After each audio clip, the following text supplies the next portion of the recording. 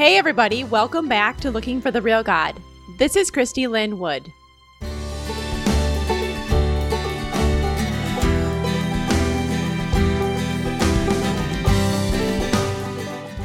Today we will be continuing our series on church, looking at another parable that Jesus told, and also at our own hearts, wondering if we are also Pharisees.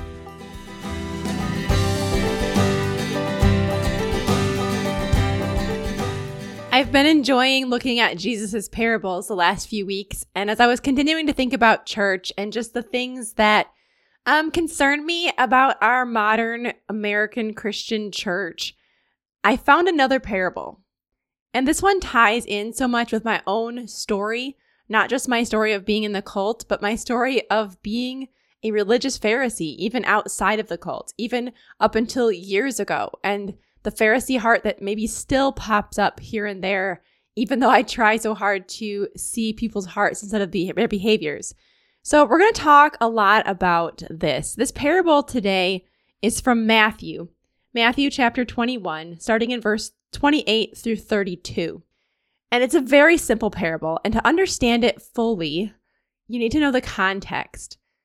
I was watching some YouTube videos of pastors preaching on this parable, and the one I had to turn off like right away because he turned around and made it be like, now you should do this kind of thing. I was like, no, that is not the point of the parable.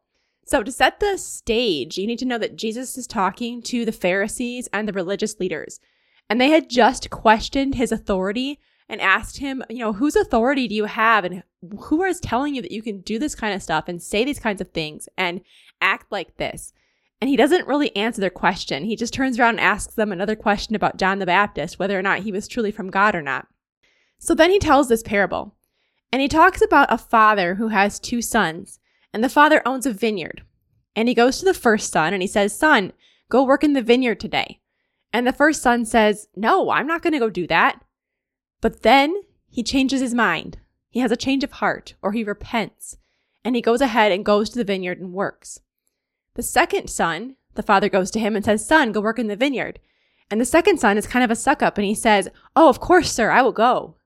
But he doesn't go. And Jesus asks the people around him, remember, these are the Pharisees and the religious leaders, which of these two sons actually followed the will of his father? And they said the first, because obviously the first son actually went and worked in the vineyard. And he said, exactly. And I think at this point, they were probably kind of feeling good about themselves. So like, yes, look at all the good things we do. We're so great. We're amazing. And then Jesus just turns it around because it sounds like this parable is about what you do. They went and worked in the vineyard.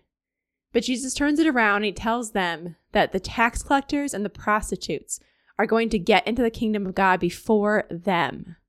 Can you imagine the shock, the stares? And he goes on to say that because of their belief, they will enter the kingdom of God first. Because when John the Baptist came and preached repentance, that they were sinners, that they needed a savior, that the Messiah was coming, they believed. And yet the religious leaders and the Pharisees continued in their state of unbelief. And even at this point, as Jesus is right at the end of his ministry, about to be crucified, the prostitutes, the tax collectors, the sinners, the rejected ones are following him. They're believing in him, and they're following him out of that place of belief. And so even though they weren't necessarily the people you would expect to be in the kingdom of God, they looked like that first son who was like, no, I'm not going to do that kind of stuff. That's crazy. No. They had a change of heart. They repented. They saw things differently. They believed in who Jesus was. They saw their own need of a savior, and they followed him. And the religious leaders who said they did all these wonderful things and who claimed with their mouths to follow God and with their behaviors looked like righteous people, rejected the Messiah, rejected the prophet that came to talk about the Messiah, and rejected their need of a savior. They thought they were fine. And I just think it's such an interesting parable. And guys, it was for the religious leaders. This is not something where we turn around and go, okay, well, we should be going out and working in the Father's vineyard. This is for the religious leaders. But I think it's for us. Because guys, as I look at our modern American evangelical Christianity and the churches, there are so many people who are so concerned with the things that you do or don't do. with the behaviors, with a list of rules to follow. And I am afraid that if Jesus was actually here with us, it would be the despised ones that seek and find him first, because they would believe. They would recognize that they need a savior, that they're broken. And these religious people, modern Pharisees, which like I said, I used to be this kind of person. I think we'd miss him.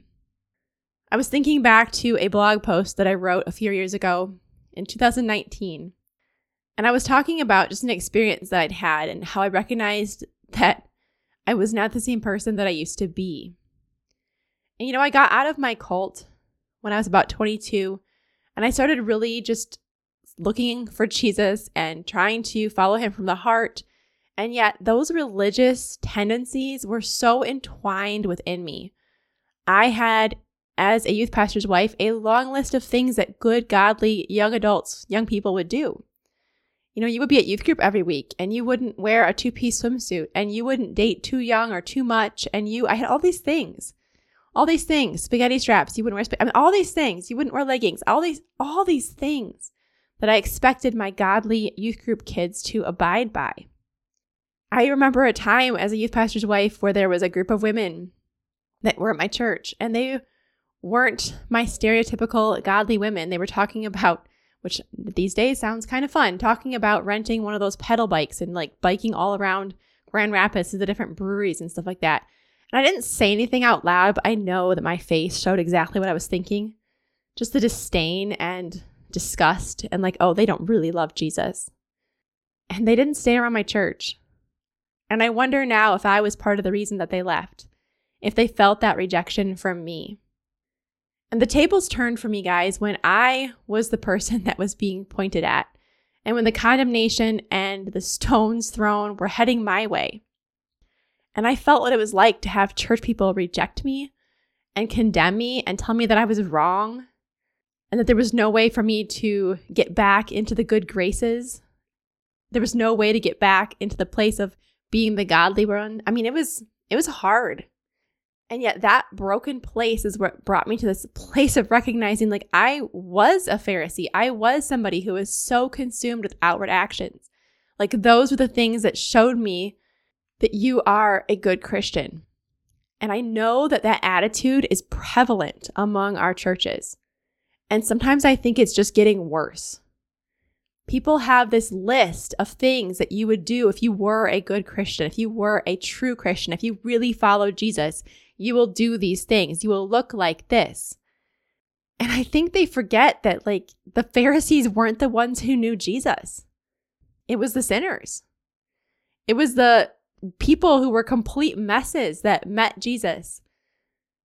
I talked to a young person recently who was very confused about this. Somebody who was very caught up in the things that they thought we should do to please God. And I tried to talk to them about Jesus and the Pharisees and the sinners. And as I was asking questions, trying to figure out what they really believed, it sounded like they really believed that the reason Jesus had a problem with the Pharisees wasn't so much that they didn't see their need for a savior or didn't recognize him as the Messiah, but that they were teaching the law wrong. This person thought that because they were hypocrites and because they had added to the law instead of teaching the law accurately, that was why Jesus had a problem with them. And I tried to ask questions and I tried to push a little bit, but I also know that people need to come to their own conclusions at their own time period. And I was like, okay, then why did he hang out with the sinners and the rejected ones and, the prostitutes and the tax collectors and people who had no regard for Jewish tradition? And they seemed to think it was so that he could teach them Jewish tradition and the law.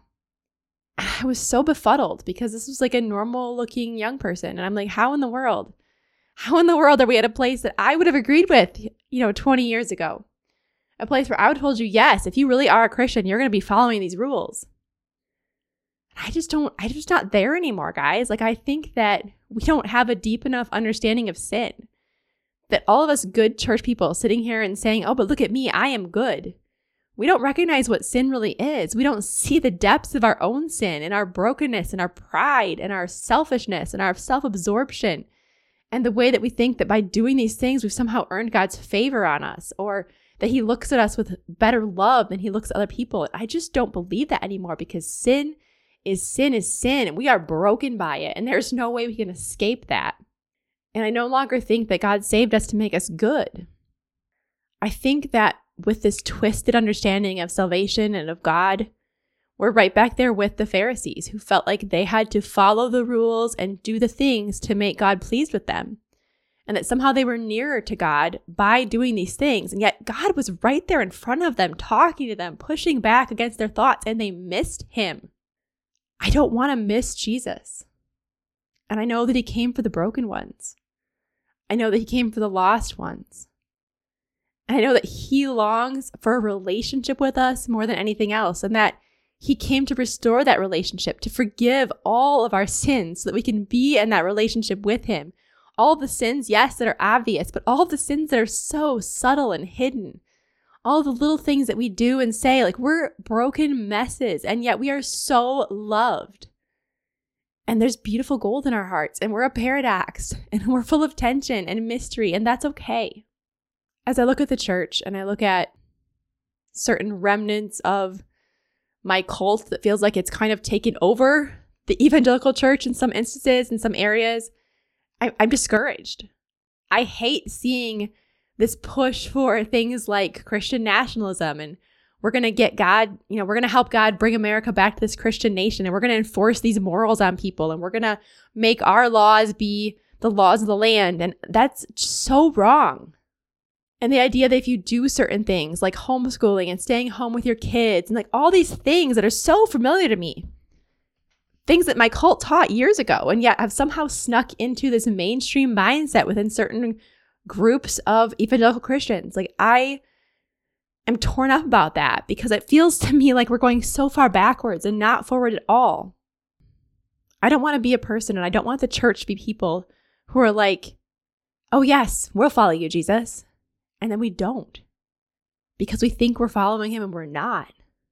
Because it's not about the things we do, it's about our belief, our faith, our connection with him.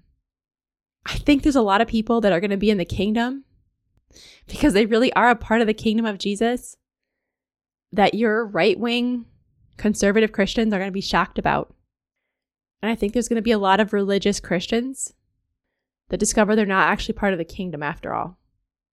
And I hate that. I hate that.